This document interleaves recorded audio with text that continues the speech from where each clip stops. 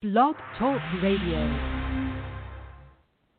Hi there, I'm Mary Eileen Williams at Feisty Side of 50 Radio, and this show is a celebration of baby boomers who are embracing life as we grow older.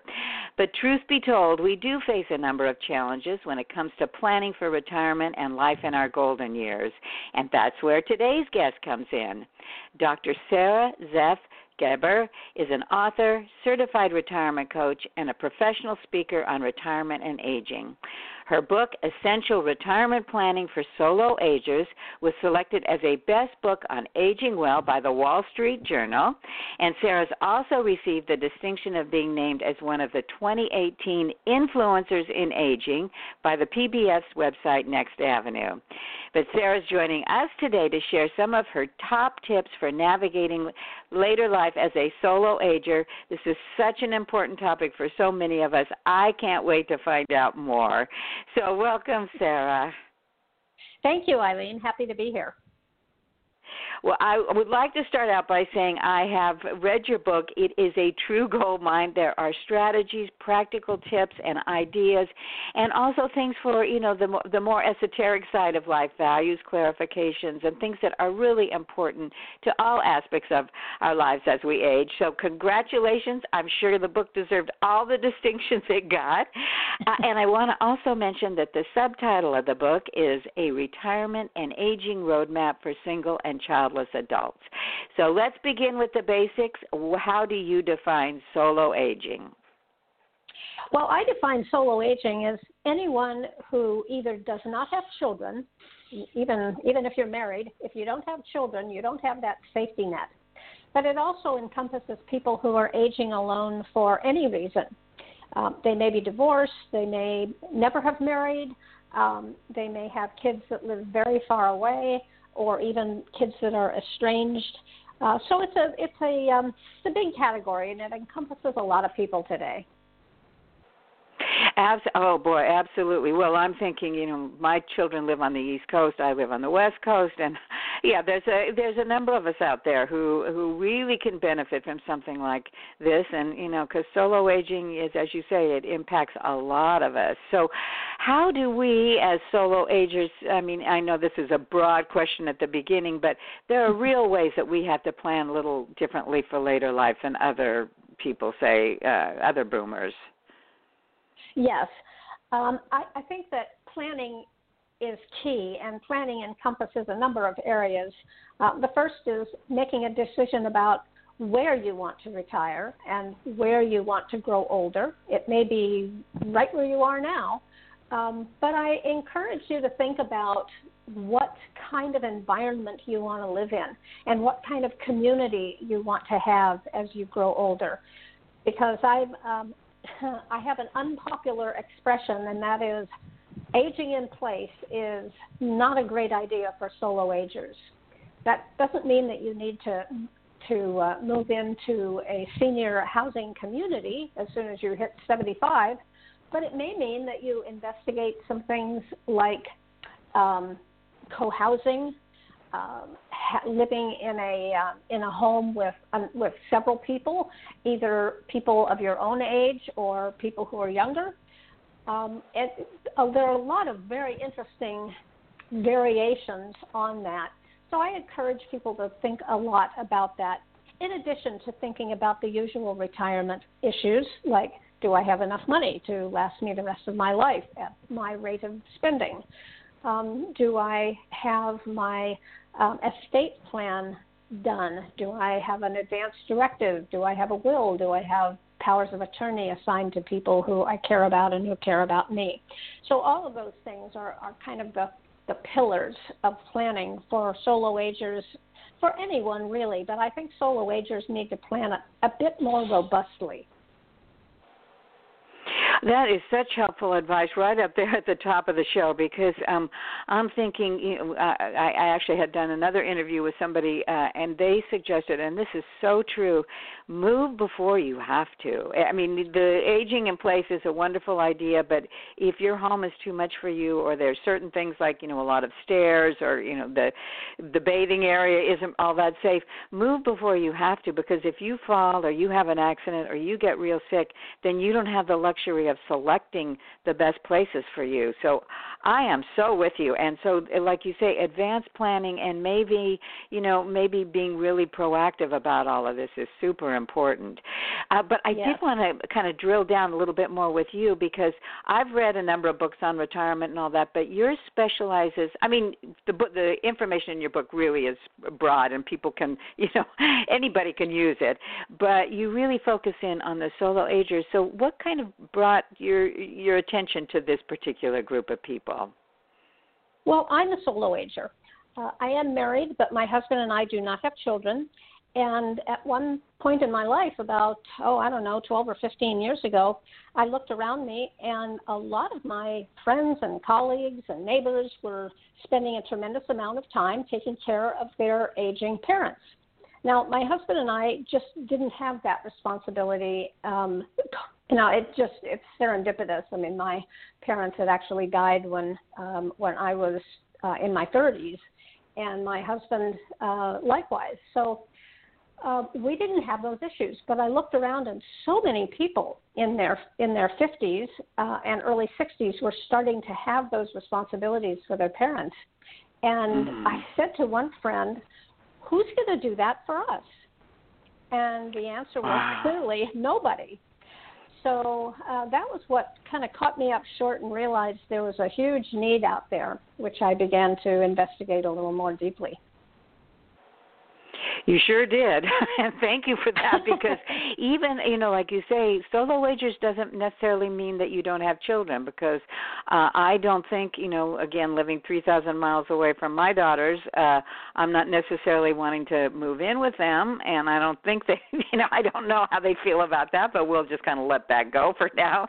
But a lot of us are going to find ourselves in that situation. So what would you say are some of the most important distinctions or challenges that solo agers have that other people might not say, like you have 2 or 3 adult children that live close to you? Mm-hmm.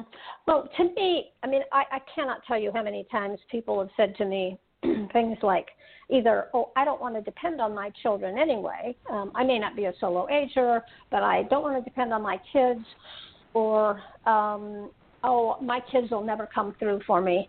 Well, as it turns out, most people's kids do come through for them. And it is, I look at it as kind of a safety net, that if you fail to do really robust planning, or something happens earlier in life than you expect it to, a medical emergency of some sort, or even some other kind of accident, if you have kids, they are usually there to kind of pick up the pieces and help you get your life back in order. But if you don't have kids, you may not have anyone to do that. Now, the nieces and nephews can sometimes fill that void. And I know a number of people, friends and clients, who do have nieces and nephews that they're close to, and they've talked to them about it, and they live close by, and they absolutely, just like their own children, would rush in and be of whatever help is needed. But a lot of people don't have that. So thinking about who is going to provide some sort of safety net for you, and having those discussions ahead of time, is so important. Absolutely. And we've talked a little bit about living and, moving before you need to do, to go on in an emergency basis or something. But are there some special kinds of maybe living arrangements that you would recommend, again, in that planning process, that people who consider themselves solo agers should look at? Well, I'm a big fan of almost any kind of community, whether it's your classic retirement community that you might decide to to move into somewhere in your late 70s or early 80s, or even sooner, depending on your finances. Active adult communities, even 55 plus communities of some sort provide a large level of community. They may not have aid for you if you need it, but at least you have people in close proximity living in mostly houses that don't have a huge amount of land, or even mobile home parks for people over 55 are excellent. Mobile home parks in general, even if they're multi-generational. I've become a big fan of housing in that of that sort because they're small and people do build community in them because they see one another all the time. They don't have garages and they don't have these big private homes and on a cul-de-sac where nobody ever sees their neighbor unless they really make a point of it. In a mobile home park, you're close together and you have to go to the same place to get your mail, retrieve your car, do your laundry. So you just by virtue of how it's constructed, you build community in a situation like that. I'm a big fan of co-housing. I'm also a big fan of home sharing and anything that brings people together. I think that community is that all-important kind of umbrella that we all need to think about as we get older. Oh, Sarah, that is so right on, because I think all of us in the days of shelter in place are feeling a sense of isolation, a sense of kind of being, on our own, or loneliness, especially if you're a solo ager. So, like, your thoughts about getting into a community where people are, checking in on each other. I kind of like to think of those communities as almost like when you go to college, where, you've got a vast array of new people to meet, and people are open to making new friendships. Whereas if you stay or if you live in a place, like you say, like a cul-de-sac where people are, in their own homes and behind their own garages or, whatever, you don't get that interaction. Yes, you just don't. Today's suburbs are kind of the antithesis of community building. There are exceptions to that, obviously, but for the most part, I have known so many people that have lived 20 years on some suburban street somewhere and don't even know the people that live on either side of them.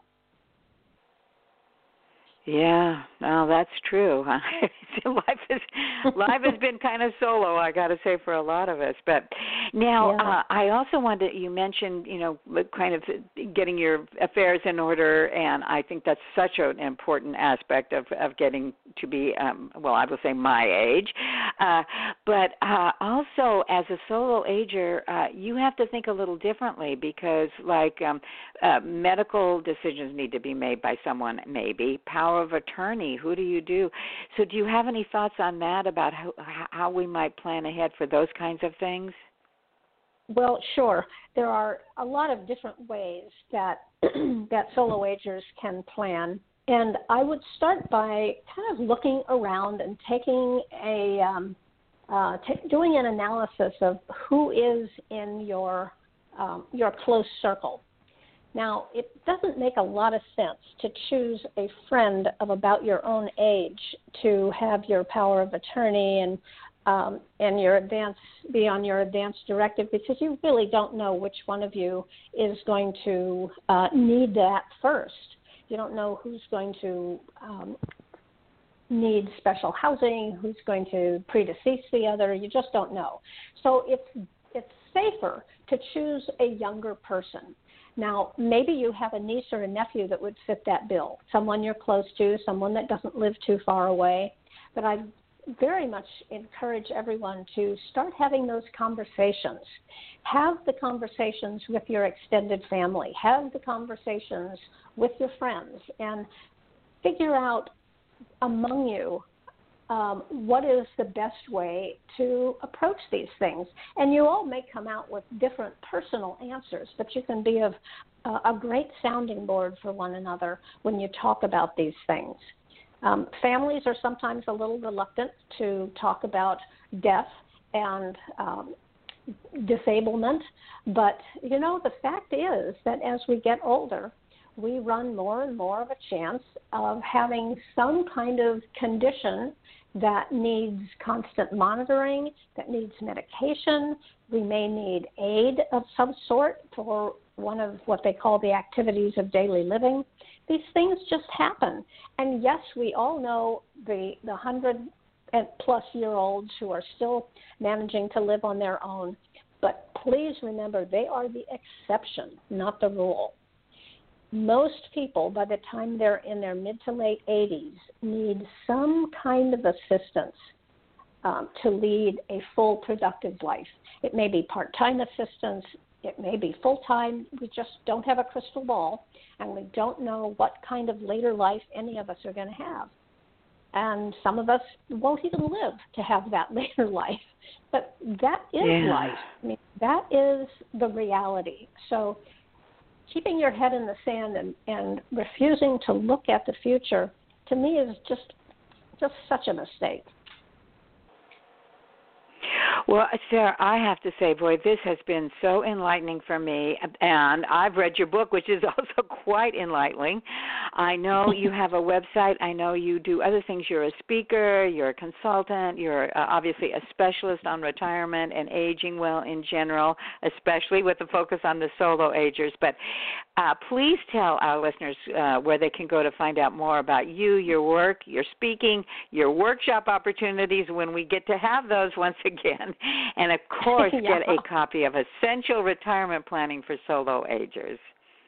Sure. Yeah, the book, of course, can be most easily purchased today from Amazon. And, Amazon tends to have the best price.